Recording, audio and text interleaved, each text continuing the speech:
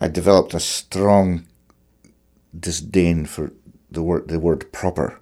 Run a mile if you hear the word proper, because it's a control mechanism, and so I was a bit of a rebel. I began to question everything that was deemed to be proper, and sure enough, underneath there was life trying to come out, but a lid had been put on it.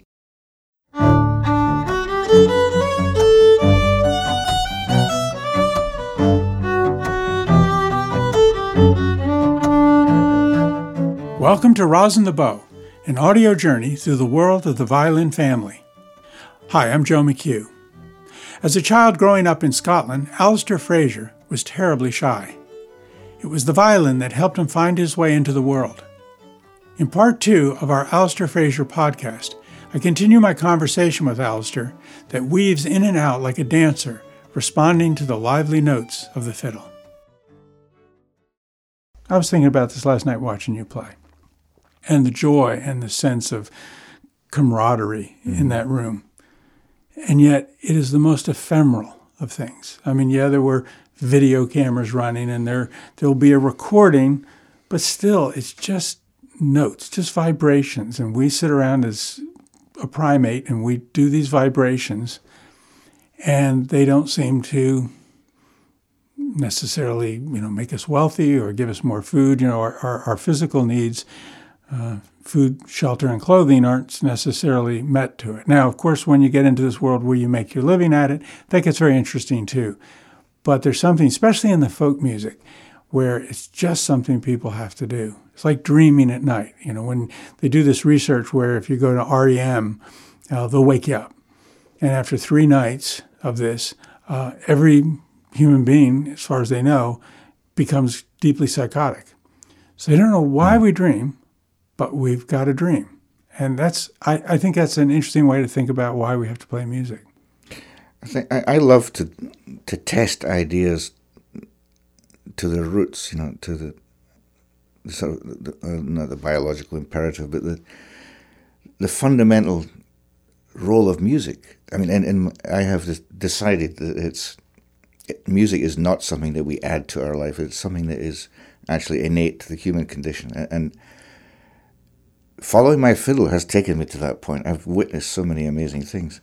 And one wee story I'm reminded of, which takes us actually to Nevada City. You remember the Flower Garden Bakery? Oh, yeah. Down in Brunswick? The one in Brunswick. Okay.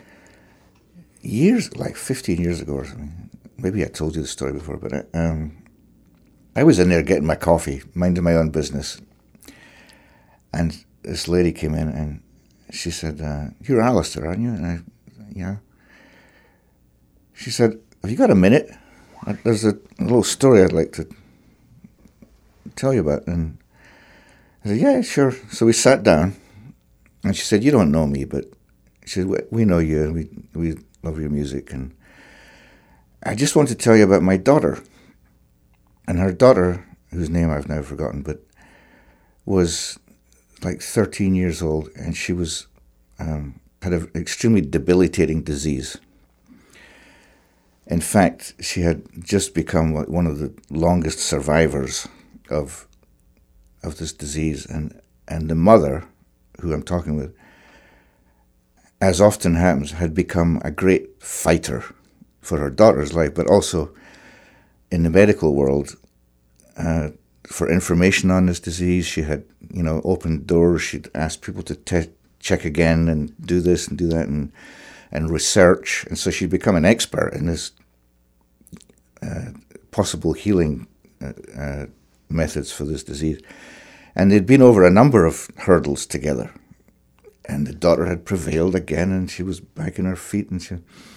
But she would get these setbacks, and she said, "My daughter just had another major setback, and this time," she said, we thought we were going to lose her.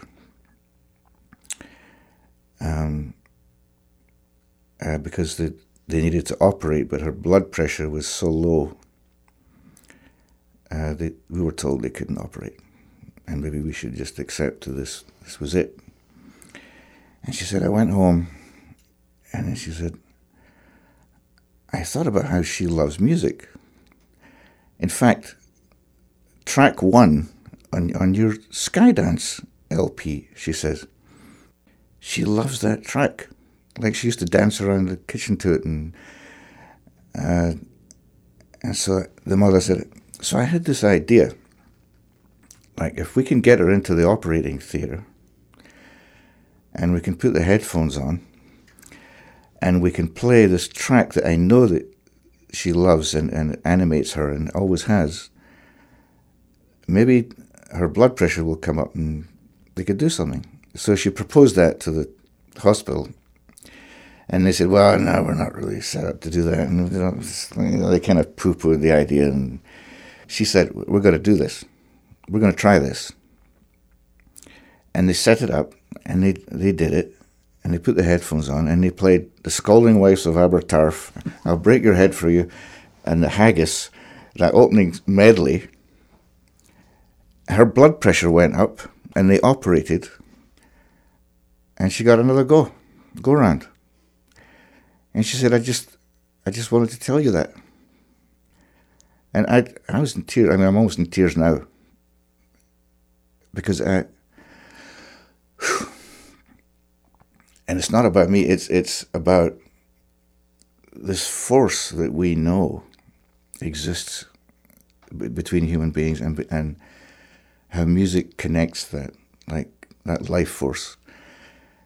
And I left that Flower Garden bakery a changed person, because I now had a really concrete data point, speaking like a scientist. Yeah. I had this, wow, that's good evidence, of something that I already knew to be true. But there it was. This brings up a subject I'm quite interested in, which is the role of the fiddler or violinist within the social context of their community. Mm-hmm. Now, somebody like yourself who travels so much has many communities, as it turns out. And that's different than certainly back in the folk day where you were, Jerry Milnes might say in West Virginia, there was that fiddler up that holler and played for their dances, but played for the weddings, the fundamental transitional rituals of any life. Sure. One of the things that most drew me to Scottish music when I first went to Scotland were laments, and but not just the melodies that are so poignant at times, and but that there would be this relationship, and when somebody passed away, somebody would compose a lament. I think funerals are often, at their deepest meaning, about transferring a life from something that had been biological into a social memory that's just not memory. It's still a living thing. It's like the person still lives in the community, but they've gone through this transition. And I think that funerals and certain rituals, particularly using boxes, coffins, have to do with this moving the person into a different relationship to the community. And here you have music playing this role. That's well put, yeah. Yeah. And so you've told a wonderful story about being a fiddler in Nevada County, California. And I know there you're often asked to play benefits for different worthy organizations and so forth. And anything you want to say about that experience of sort of coming in and out of a community where you really do live and you've raised your family, and then these far-flung communities, it must be an interesting psychological landscape you travel through. Yeah. You become, that word custodian is back again. You're actually holding, in many ways, the people. You're holding situations, you're holding people, you're holding morale, you're holding... I mean, I have so many stories of moments where people have come up to me and told me the most amazing things that happened because of music that I was playing or that we were around. Do they also come up to you with things unrelated to maybe the music, but you become a counselor? Oh, for sure. You know, there are marital issues or there. Oh, yes. There's a great story there, because years ago I used to give. I would take a Wednesday and I would teach private lessons, because I decided that would be one of the things I could do. You know, and teaching is fascinating to me, because everywhere it's a one-on-one psychotherapy session. I mean, I wanted to know the person. You can't teach music and not know the person. And so that was an emotional roller coaster. Every hour I had another person. And it's like, whew, in the deep end. And I'm always like that in everything I do. It's like, you're not going to get surface. We're going to go deep, because that's where the good stuff is, you know. And, right. And I had this first student on a Wednesday morning. It's pretty funny. She knew me well, and she would arrive at my door with 2 croissants and a cup of coffee each, and I would have the chairs set up, and we just got into this wee ritual where the first lesson would be a croissant and a cup of coffee, and then we'd gradually move into playing, and after a few weeks or months, or probably months had gone by, I actually, as the teacher, said, I'm not sure I'm seeing a lot of change, you know, from week to week. I was trying to be delicate, but I could tell there wasn't much happening in terms of progress. Mm-hmm. The classic thing is, are you practicing? Yeah. And I'm not seeing much change, you know, from week to week. And that just opened the floodgates. She broke down. She said, I can't play at home.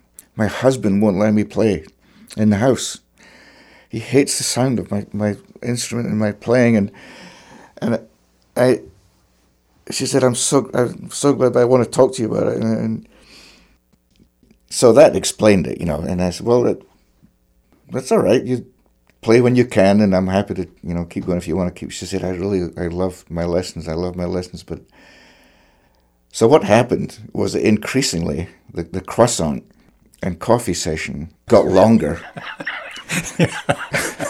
And by the end, we never played. Like, she would just come and sit there, and we'd do the croissant, like this little ritual thing with the croissant and the coffee. And her fiddle lesson had no fiddle in it. Like, she needed it to talk about what was going on at home, and it was, which was, you know, it was interesting for me to tie it all together somehow. There's an interesting concept that this one woman I talked to, who's sort of an expert on religion and mythology, she basically said there's 2 kinds of religious practitioners. And it was this lecture she gave. And when I first heard it, when she framed it this way, I was like, I'm not that interested. That doesn't make sense to me. It sounded kind of superficial. She said there's full-time religious practitioners and part-time religious practitioners. But as soon as she began to really explain what she meant, I really was interested. The full-time religious practitioner is someone who goes to an institution that trains them, you know, divinity school and so forth, or yeshiva or wherever, you know, a rabbinical school, and then they function in that full-time religious relationship to the congregation. The part-time religious practitioner is more like this magician, wizard, shamanistic person who hasn't necessarily even decided they're going to be this kind of person. They just have one toe or more in this other dimension. Mm-hmm. And because they can do that, they're around certain situations, even like healing, of course, would be the shamanistic idea. You can travel into this other domain and heal the person in the spirit world. Mm-hmm. But these folks are always part-time. Mm-hmm. They often can't make a living at it, and shouldn't in a sense, but they're brought in. And I kind of think of the Catholic Church being this huge institution with all kinds of things that go on in it. But way in like this small corner, they keep a few exorcists. They don't advertise this fact. Sure. That's the part-time folks that have this weird gift or ability, often and pay a price for it, as it turns out, which I've been surprised. I read some memoirs of people who've been exorcists, and often their health. They pay a tremendous price. So I know we're moving into this area of sort of the mystical aspect. No, but it's very important. And can I just say that, like, when I started my fiddle school on Skye, I did not know what I would get into, but it was like I was driven by something else. We got to the point where I was talking about how I was inquiring, I was shy, I was unsure about what it was to be Scottish. How do I represent my culture? Why are we embarrassed about our own tune? Why was I told to not speak in my own accent? Why was my grandfather told to not teach his son Gaelic? What is going on with these controlling mechanisms that are so full of rules? Play your violin properly. Bow these tunes properly. Get the Honeyman tutor. It tells you how to play Strathspeys properly. I developed a strong disdain for the word proper. Run a mile if you hear the word proper, because it's a control mechanism, and so I was a bit of a rebel. I began to question everything that was deemed to be proper, and sure enough, underneath there was life trying to come out, but a lid had been put on it. So, I was confronting low self-esteem in Scotland, people scared to speak, tongue-tied kids who would not speak in the class because their accent was wrong. They just didn't want to hear it anymore. You don't speak properly. The classic Scottish story of the school teacher saying to the kid, "Dinny say dinny." So we were all I wasn't the only one that had this shy problem, it was an introverted problem. We were scared to speak. All of that was kind of boiling up in me, and when I went to the first year of my course on Skye, I laid all this out. I brought in, I confronted the British Empire. There you go. I confronted Take it on, Presbyterianism. Right? There you go. Fear mechanisms. I talked about the grey Presbyterian blanket that sits over the country that dampens our spirit and our willingness to speak up. I had a minister's son from Lewis on the course who was in tears, who just couldn't believe that I was actually saying these things. I asked questions like, and these are not from a judgmental point of view, this was my own journey. I was exposing my own journey. For example, in the Catholic areas in Scotland, in Uist and Barra and Lochaber, people have a longer folk memory. They remember older tunes. They even remember some old dances that the Presbyterian areas have long since forgotten. So the longer folk memory where the Reformation didn't hit. And I sat and said, why is that? What's going on here? And I had people walk out. Say, can we just play tunes? I said, no, I want to know. I want to know why we're all so scared. And why we have certain, individuals who say this is the right way, when in a healthy tradition there are many ways to find bowing solutions and many ways to play a strathspey and to make up variations and be alive in your tune. And so we wrenched it open. People that walked out came back in. They came back. And man, we have not stopped asking questions since. We're gradually getting there. Self-esteem is rising. People used to be scared to make up tunes in case they were told, like classic comment I got was, why do you want to make up a tune that the one's already written not good enough for you? just want to make up a tune. That's part of the tradition, to make up tunes, and it's such an uphill battle to get through that. I think that transferring these ideas to the broader subject of, let's say, mysticism within the Christian tradition, the canon stopped 2,000 years ago. I mean, these are the texts. Everything you ever needed to know has already been, revealed. So you have 2,000 years where the only place you can reveal new truths about our human condition is maybe in the novel or in the arts. But the religious accepted text for how things are is if God finished his business and walked away 2,000 years ago. And what's your problem? And why would you do that? Why? I really understand that and respect your work enormously because you've played that role. Well, it was still that. It's still it's my own effort to try and open myself up, and to answer questions of what it is to exist as a human being, and to share that journey is amazing. So last question, and I know I'm kind of moving around this subject. Have you had any experiences of, sometimes I'll say, if I'm playing a Melvin Wine tune or certain tunes from people that I knew who were older men at the time, when I play their tunes, occasionally, if everything's right, the stars are aligned, it's 3:00 in the morning, you've been playing all night at a festival, I have these experiences where I'll feel the soul of that man is right there with me. It's almost playing through me, or has been invited, as it were, to the jam.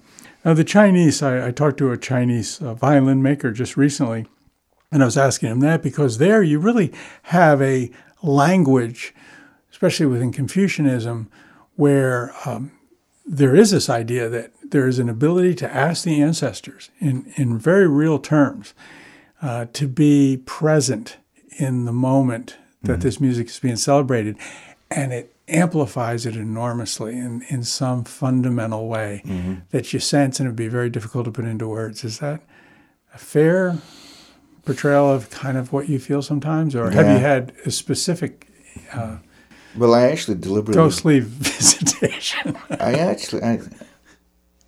It's one of the techniques I have found that I can use as a pedagogue, as someone who's interested in transferring ideas, teaching. You can go to the books, you can copy, but there's another thing you can do, which is you can channel your heroes. You can, like, say I'm playing a gnarly old Strathspey. I could play it in a very violinistic way. I can physiologically, my arms can go there, but I can also choose to live in a different time, and I can, in order to go there. I love stuff like this. It's like you can throw an idea up to the top of your head where creativity lives, or where there's a place up there where solutions get tossed around, and you don't even know what they are. So say I'm going to play this gnarly old Strathspey, I can think of Neil Gow, my image of him playing somewhere in his cottage or in a dance or whatever, and I channel my own image of what I think he would have played like, and the physiology of it, and the feel of his fiddle, and the baroque fiddle, the shorter neck, the baroque bow, and I let it take over my body. I get out of the way, and the only criteria I have is the sound and maybe the danceability or something. And I can actually watch my body finding solutions. Like my bow, I'll do something with my bowhole on my wrist or this hand, and I go, wow, I would never have thought of that.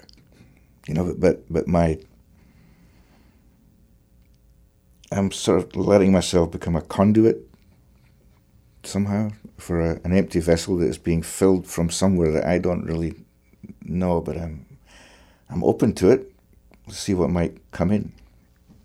So I use that, and I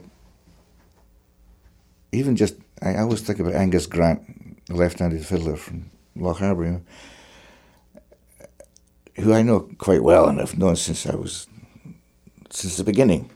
I used to go and watch Angus play when I was 10. I can channel him. I just put my mental image of Angus's playing into my head and watch my muscles.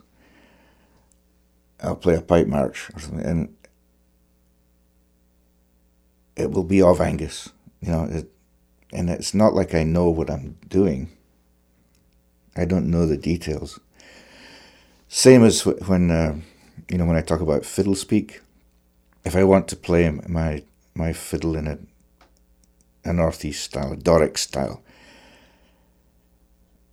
I can channel someone from there, and it'll get me in there. And then once I've morphed there, then I own it again.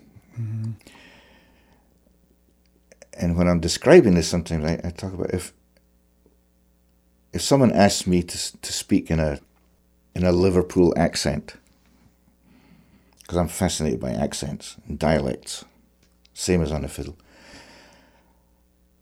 I can immediately go, I come from Liverpool. Now, I don't know what it is I'm doing in my mind. I'm using my jaw in a different way. I'm thrusting my tongue. You haven't broken it down, right? You haven't broken it down into... No, I don't know the mechanism. And right. Teaching often is about, well, let's break that down and let's see how... Actually, you don't always have to do that. There's a superior way to get the gestalt of it. And palate is fascinating now. Speaking a Texas accent, you can think of someone who does that and then just give your body permission. Next thing you know, you're doing it, but you don't know how you're doing it. And I love that area. We could use that more, I think, in teaching. And I think in the situation we find ourselves right now in the world, and I'm going to jump this to the big scale, because we are faced with problems that our rational minds,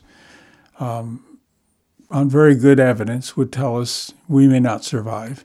Mm-hmm. Global warming being the largest of all of them, but nuclear weapon proliferation and one thing and another.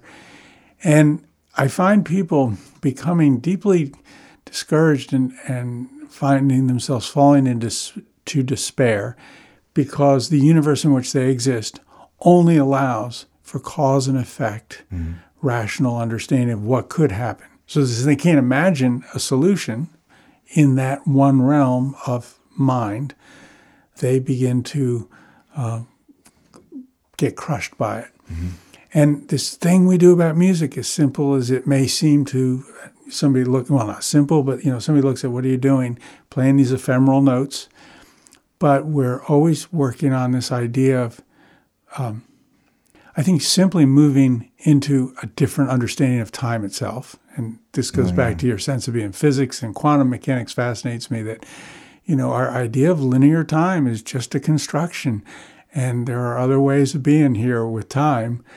And that, again, is those ideas these older players are still playing in some construction of time. If you understand time and light, the speed of light and space, everything that happened is still happening in some way. I've had people describe this to me, and I just have a gut feeling that this is how it is. And the idea that you can call upon a power, and we don't have to call it God or whatever, but that you can just get this help, a little bit of help along the way. Mm-hmm. Like the Beatles, you get along with a little help from my friends, that there are other forces available to us. And I know I'm going on, but I mean, in the Celtic folklore of these other spirit beings and so forth, that who knows who interacts with us in what ways and can give us a hand. Yeah.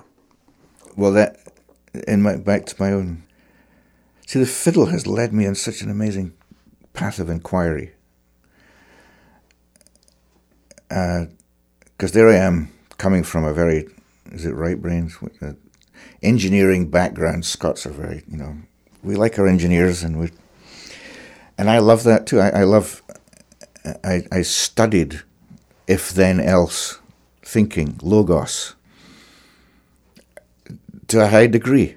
I love that rational thought and the logic of it, and the path that it takes you down, the rational thought. And when I was, I got my degree in physics, and then I go to work for British Petroleum, and I'm actually using my degree to solve problems in the oil field, of all places. And I'm working with neutron decay tools and all kinds of stuff, and solving things. And I'm out there playing my fiddle and playing for dances and playing. And man, did this cause this yin-yang thing to come up again. This left brain, right brain. Where do I have classical music, paper, fiddle, oral traditions? Wow. Where do I sit in all this? And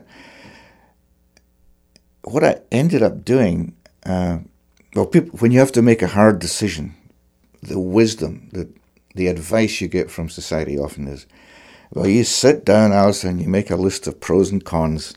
Yeah, the old scales. And you know what? It doesn't work. No, it doesn't. You make the blooming lists. I still have some of these lists I made when I was sitting logically trying to decide if I should go and pursue a life in art and play music, or stay with my oil company and my physics, which I loved, and I'd make these lists, and I'd be none the wiser. And I'd go on long walks trying to figure out how do you make this decision. And somewhere around that time is when I came across Joseph Campbell. And man, that just was huge. I was ready for it. And mythos and logos. Suddenly I didn't feel so alien. I had a place to go. And I decided that mythos is where I needed to go and live, because I can always use the rational thought and then contain that inside the larger myth of what it is to be alive. But I remember that decision-making thing was fascinating, because I remember reading Campbell, and he's talking about when you're on one side of a wall and you're looking over the wall to the other side, and you're trying to decide, do you want to go and live there? You can't make a decision based on what you see on the other side of the wall, because by crossing the wall, you change the outcome. And it made perfect sense to me. And tell me the moment this really happened. Where were you when you're reading them, you're thinking these things. Do you know the moment you said, yeah? It is the moment, because I had long, lonely walks in parks and testing this idea. Well, do I want mythos, logic, rational thought versus art, which is not based on rational thought? And here's I used to work late in the office. This was in the financial district in San Francisco, and I loved my job, actually. And we used to do these plotting. We had a mechanical plotter that would do underground contour maps. And this thing would go, and I'd be sitting there writing tunes, to the sound of the plotter for fun, because it would come up with some neat rhythmic snippets, it was fun. So I'm in this entire floor on my own, working late, because I was happy to do that. And then I started thinking, the old problem again. Is this what I do? I need to be out there playing my fiddle. I want to go play music. And I remember I sat back in my chair, I put my feet on the desk, and I had this thought, which was, there's no one on this planet that can't be affected by music. Really? And I thought about that every living soul can be affected by music. And I sat upright in my chair. That's it. Music is a huge force in life. It's not an add-on. It's not something I stick on after my job. It's fundamental to life itself. And I quit the next day. I got my answer. That was it. I'm so thankful I got that. Because I needed to, I think that way. I need to fundamentally know why I'm doing something, Yeah, you need a story. The real story. Mm-hmm. And to me, is being in a story. Here is part of the medley of tunes on the first track of the Skydance CD that was played in a hospital operating room as a young girl struggled for her life.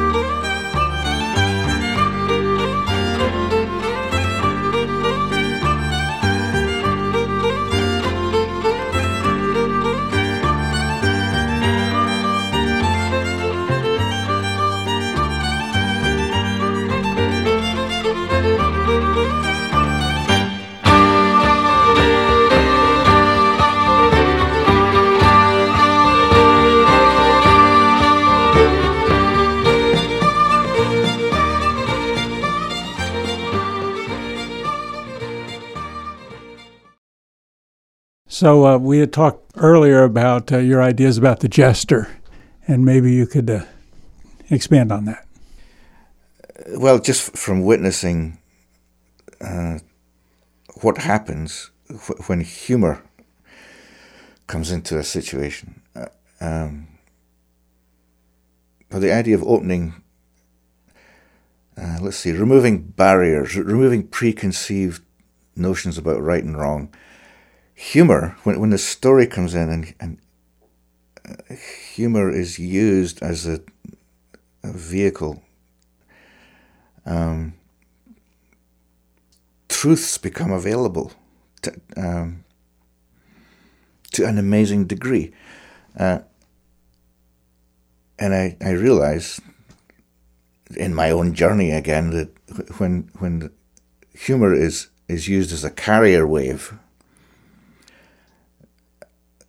taboo subjects become not taboo anymore, and they become available. And you think about old societies where the people who sat at on the king's court would be, and music would be up there. The musician would be a very important person to be in the inner circle. The scribe, someone who noted what's going on and was able to support facts and what happened, and the jester, the clown, the jester, in so many ways is the most powerful person in the room. That they can get away with murder. They can say anything. And they can couch wild, rebellious ideas in humour and have them be digested by the company in a non-confrontational way. What an amazing tool, and it's something I try to take upon myself to learn to be better at that. To instead of hitting things head on confrontationally, if I could just learn to go sideways a little bit and douse some humour, pour some humour onto the subject, then I could get further. And I see people who are good at that, and even just topically now in this country, the United States, where there isn't a lot of satire in the media, but you go to the late night comedy shows for some of the best source for news, for what's happening. Like, I love Colbert, and I love the way he gets to say things. I remember Stephen Colbert at a press conference dinner a few years ago when he called. Oh, yeah, he roasted Bush. Bush, and that was the most courageous, incredible power of a jester at work, because who would have thought anyone could get away with what he got away with that night and what he said and what he did? But there it was, protected by humour. And some people really thought he wouldn't survive that he'd stepped over the line. What makes me think about what you're saying, you were saying earlier that you don't tell jokes, mm-hmm. right? But yet we're talking about humor. Mm-hmm. And I really like this idea. You were talking about the orthodoxy, the word proper within the musical world of Scottish music. There has always been to me in the traditional music this sort of carrier wave of humor in the tunes. Maybe not laments, but this idea that there's just a sensibility of a kind of a sense of humor, of that we like what's funny. And a lot of the old people I knew and met, they were like that. I see sometimes in young players today, they don't quite understand that they take it too seriously. I mean, it's great to take the music seriously, but on another level, there's a kind of a humorous quality to it that I wish young people had a better sense of. And when I see you perform, I think I see this a lot. It's not just about playing the tune. It's about surprising people. That's that humor. It's about surprise. Got to have that. It has to be alive. Yeah. And it has to have a wee cheeky wink in it. That's it. Somewhere that aliveness. Yeah. That's gonna. It just is of life. It's running water. It's moving, and I think the old word for a tune actually was a humour. You see old collections yes. where they'll talk about a collection of humours and yeah. And you get it's just a way of being alive, and even in a lament, actually, because I record it. I love going to this place. For example, Neil Gow's lamentation on the death of his second wife, a famous lament in the Scottish repertoire. And one would assume maybe at first it's a lament. So it's a sad occasion, it's a death.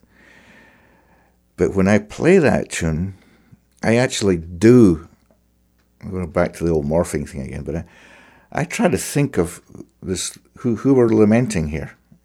And when we lament, you're also celebrating a life. You're holding up, you can point to the idiosyncrasies of that person, the wee things that she did that you loved and they were crazy, and that, that someone would talk about at the funeral maybe, or someone would say, to tell a funny story about how she had this quirk or this beautiful thing, and we all loved it because it was a part of her, and that was her, what made it. And the same when you're playing the lament, you... Stomach. There's Scott's little joke. Yeah. That was wonderful. Yes, so as you showed me as you were drawing the bow. Yeah. But I loved it. A lament can actually be, it could be anything from frivolous to humorous to yeah. Well, it's that New Orleans tradition. Yeah. They carry the casket, to the cemetery, and they play the dirge, and coming back, they play the celebration. That life goes on, and the circle of life stuff. And it's true, and I'm very appreciative. I come from a Celtic family, an Irish family, that appreciated how important to tell the funny story at the wake, and how important to have a wake. In a day, we're becoming so sterile about this. They come in, they take the body, and you have a little memorial. I don't know why people become so serious. Do you know what? When it's killing the soul. The day after 9/11, or 2 days, I can't remember why this happened, but I was on... Kevin Burke phoned me, and he says, "Alistair, you got any 9/11 jokes?" And I said, "No, I don't have any." He says, "I'm trying to get 9/11 jokes. I'm calling home to Ireland and all. And have you heard this? And have you heard that?" It really surprised me then, but it shouldn't have surprised me, because the Irish are a great example of a culture that uses humour to heal and to maintain and to uphold, morale. The Scots do that in Scotland too, but they're way better. I laugh so much when I'm with Irish, but my face hurts from laughing. Yeah. And it's... my mother very much celebrated. She had her mother was English. Her father was very Irish, a Quinn, and I think she identified very much with the Irish side of her nature. She would have on her refrigerator one thing, Irish need not apply, the sign that was commonplace back in the day in immigration. But she had another thing, and it's on my refrigerator now, said, what a Christian needs in the world is a good sense of humor and a spirit of faith in that order. Mm-hmm. Humor to her was the core expression of faith. Yeah. And I love that. And I think we should look into that, but humor meets music. You're absolutely right. That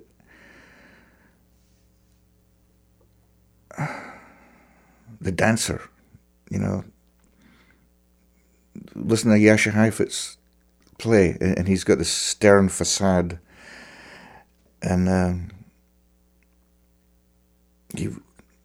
he seemed to lead a stern life, actually. But when he's playing, you can hear the dancer. It's all connected. The dancer and the quixotic nature of music itself, and humor. The storyteller with a wink. It's got to be in there. The giggle of fairies just out of sight. So many stories in Ireland, and stumbling upon the fairy ring, and that we're it's great. And to have humor, you got to be on your game. Like, you got to have some headroom to allow the humor to dance in there. And so many things that fascinate me are situations where there is headroom. Like working with James Horner, movie composer, incredible guy. He was one of the last guys to. He conceived the entire score. People loved to play his scores in Hollywood because they were meaty and gnarly, great parts. Everybody had great parts. And he insisted on conducting live to screen, to the streamers. So he's got a full symphony orchestra brass with a score that's just been printed off that morning that he dumped out of his head. The parts are distributed. They're sight reading it, these wizard great players. He's conducting the orchestra to the movie, timing it so that when the car hits the wall, the trumpet hits his note. And all of this, it's just, wow. what a great accomplishment for a human being to have all this dancing. But he's got headroom beyond that. What looks incredible to me, to him, is just... And at one point, he kind of starts... Cup of tea?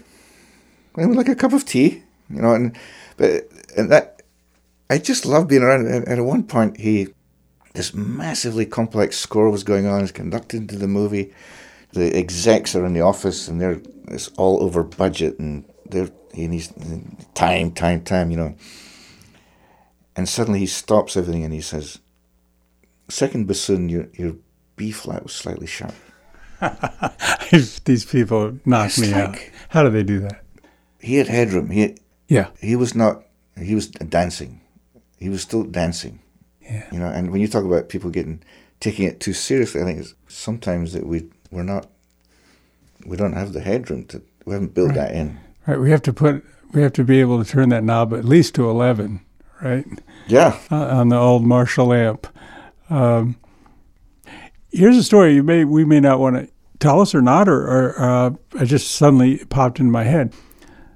Last of the Mohegans. Oh, God. Yeah. Do you want to tell that? You know, just how that all worked and the theme that's become what it is?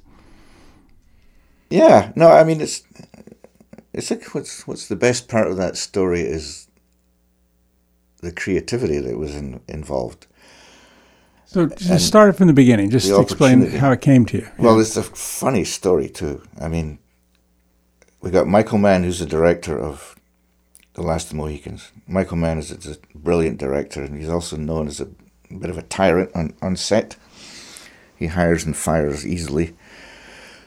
But he's very successful, and Trevor Jones has been hired to do the music. Trevor Jones is a very fine composer and a veteran in the movie business, and so Michael Mann has a reputation for getting things done his way, and the movie's proceeding apace. The music is always the last thing in these movies, so there's always time pressure and budget pressure, which is kind of bizarre because the music is often is a large part of what makes a film successful or not, and it's always added on at the end, you know. And so this was a case like that. People were working hard. It's tempers are frayed. Parallel to all of this, Michael Mann's wife goes to Scotland on a holiday, and she goes to Loch Ness. And she wants to see the monster. And if you really want to see the Loch Ness Monster, one of the easiest ways is to go to the Loch Ness Monster Exhibit Centre, where you can see the photographs on the walls that people have taken of the monster and pay your £5 to go in. Buy a souvenir T-shirt and a dish towel, you know. But she went to the video presentation in the Loch Ness Monster Exhibit gift area, and she watched a little video there about the history of the Loch Ness Monster, and she liked the music on that, which was by Dougie MacLean. Dougie is great, fantastically talented, wonderful singer, songwriter, fiddle player. He's a very creative guy, wonderful. So she bought a cassette tape on the way out of the Loch Ness Monster exhibit of the soundtrack of that little Loch Ness Monster video. She gets home to LA and she hands it to her husband, tyrant Michael Mann, who's working on this movie. She says, "You got to use, there's music in there. You got to use that in the Mohicans." He says, "Well, I already have music. You know, I've got Trevor Jones made." But she had some sway. So Trevor Jones gets a message from Michael Mann. Can he please incorporate this jig that Dougie wrote into the movie? No one is happy about this. Trevor Jones thinks, well, does he think I can't write music? You know, why do we have to use this music? And Michael Mann, well, you know. So now they have a jig to deal with. And this is great because they get the first call violinists in LA and ask them to play a jig. They can't. You can read this jig, it's not complex on the page, but they can't play a jig. They haven't done that homework, so it just sounds terrible. A violinist playing a jig, it just doesn't work. So I get a call. Can you jump on a plane and come down here and play this jig? And they sent me, a recording of the tune. It's easy enough. So I go down there, and it's me and Trevor Jones. It's midnight. I said tempers were frayed. Everyone had fallen out. So many people got fired. This movie was over budget, over time. No one expected it to go anywhere. So Last of Civility, was that the title of the film? Oh, no, The Last of the Mohegans. Yeah. Yeah. So it's me in the studio in LA with Trevor Jones and an overworked engineer. Cher was next door, I remember that. It's about midnight, and they put up the movie and asked me to play the jig. And it happens to be at the climactic sequence when Hawkeye and there's a chase and Coro commits suicide. She jumps off the cliff, and it's a hugely dramatic thing. And I play for like 10 minutes. I play this jig for 10 minutes, watching this, and it was quite emotional. I was totally in my element, loving it. And then they surprised me because of Dolby surround sound. After I played this jig and I varied it, for 10 minutes as one does with ornaments and whatnot. He said, well, can you double track that with what you just did again? Like, parallel track what you just did. Which I did. So I parallel tracked it. And he said, that's great. Wow. I'm so glad we called you, and I said, love your work, and try and get you credit on the movie. And then Trevor said, there's another scene.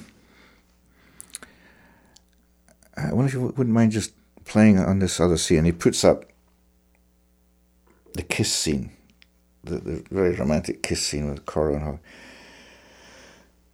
He's in the control room. I'm in the studio like this. And he says, play something, And I'm in my element, so I make up this thing. And he stops me and he says, actually, I have something you could use here. And he sang me a song. He sang me a melodic snippet. He says, can you use this? And I said, well, I could play that, but I said, I recognize that as an Edith Piaf song, what you just sang. And he said, oh my gosh, Elsa, you're perfectly right. Continue with what you were doing. So my inner romantic is there, and I'm playing this piece, and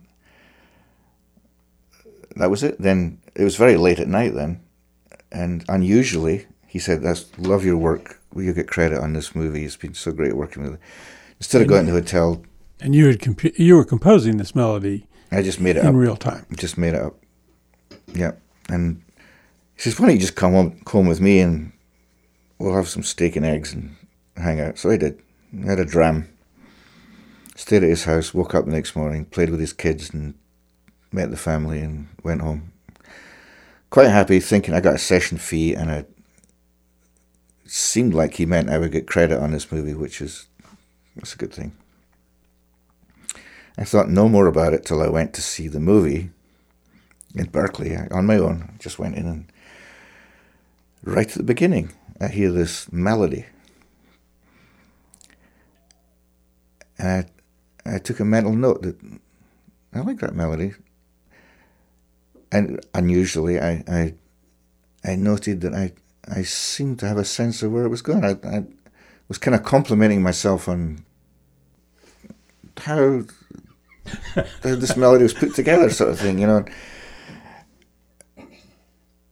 And then it got to the kiss scene. And I hear me, my own violin, playing the melody, the theme that I've been listening to in the movie up to that point. How can I be playing the theme? Because I didn't know that. I didn't wow, the theme became the thing I played. And I left that theatre thinking, what happened there? And I did all kinds of analysis thinking, did I remember this wrong? Anyway, so I sat on it for a couple of days, but I couldn't make sense of it. How could I be playing the theme when I didn't know the theme? Curious. I decided I would call, and I traced Trevor Jones. He was now in London, and I said, hey, Trevor. Yeah, Alistair, great. I said, well, it's about the movie. I'm just curious, genuinely curious as to how I played the theme when we didn't know what the theme was at the time. And he said, oh, you're kidding. And I was relieved, because I liked this guy, you know. And he said, you're playing the theme? I said, yeah. He said, I haven't seen the movie. He said, we all fell out. I left. Michael Mann put together a bunch of composers, and they went through a bunch of tapes, and they stuck a soundtrack together. And I thought, great. This guy hasn't just, you know, made use of my skill or my creativity. And I said, well, looks like I came up with the theme, or I have some say in that, you know. And he said, oh, it's very interesting. And so then I took it to 20th Century Fox, and I said, I want to claim something, I don't know what. 2 days later, I got a call from Trevor Jones, who's now he's flown to LA, he's been talking, and he's calls me up and said, Alistair, I hear you're in touch with 20th Century Fox. He said, I was the composer on that film. I said, yeah, I realise that, but, you know, as we said, things didn't go as planned. And he said, well, actually, I did sing the theme to you when you were in the control room, and when I was in the control room. I said, well, actually, no, you sang me an Edith Piaf song, and we didn't use it. And then he said, you know, if you pursue this, it will be your word against mine in court. And ultimately I just dropped in. I decided philosophically karma was on my side here, and I didn't want to pursue it anymore.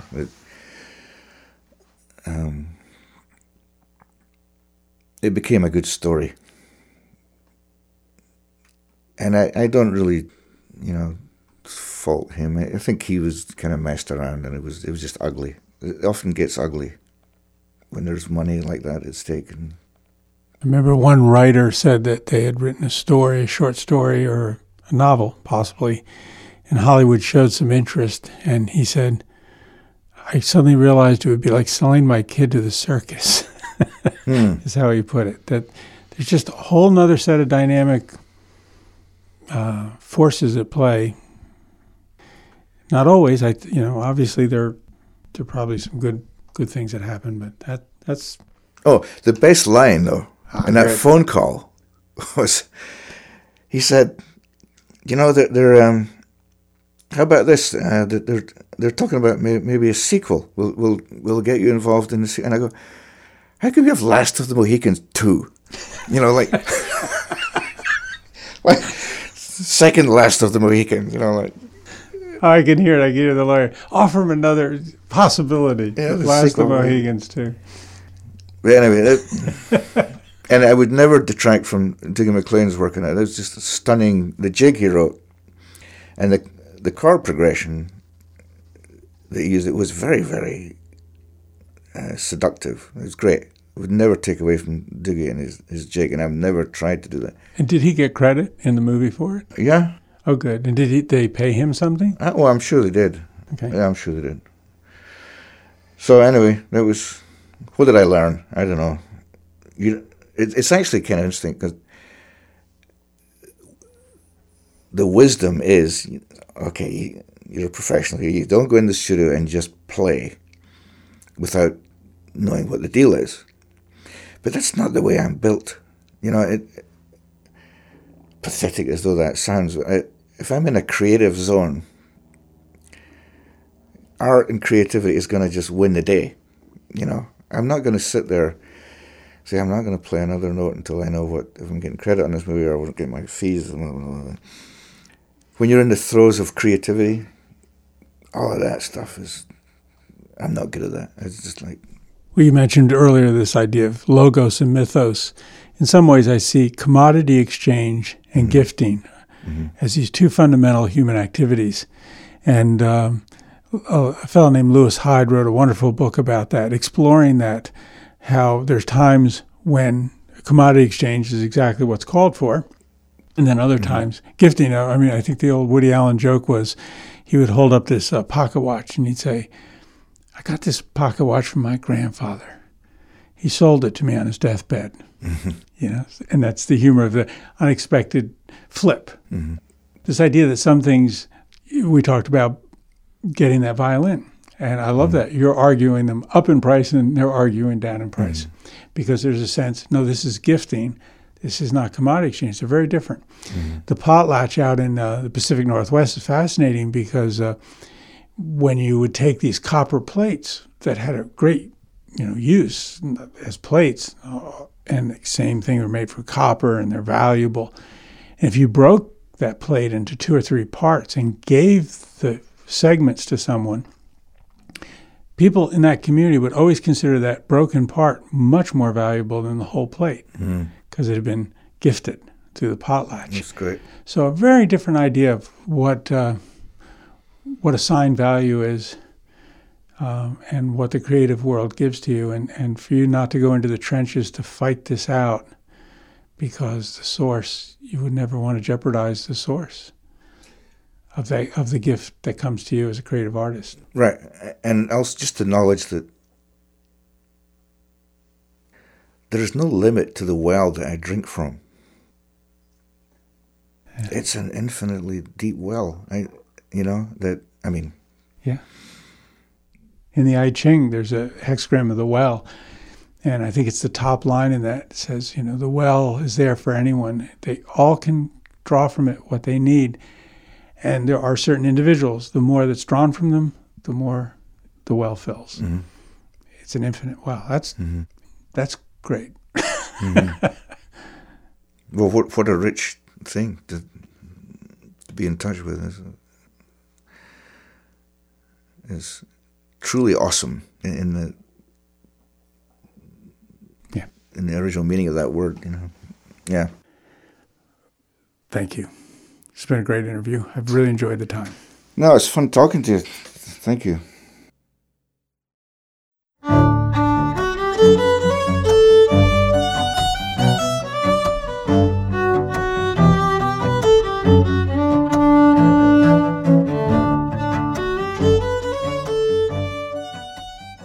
Thank you for listening to Rosin the Bow, an audio journey through the world of the violin family.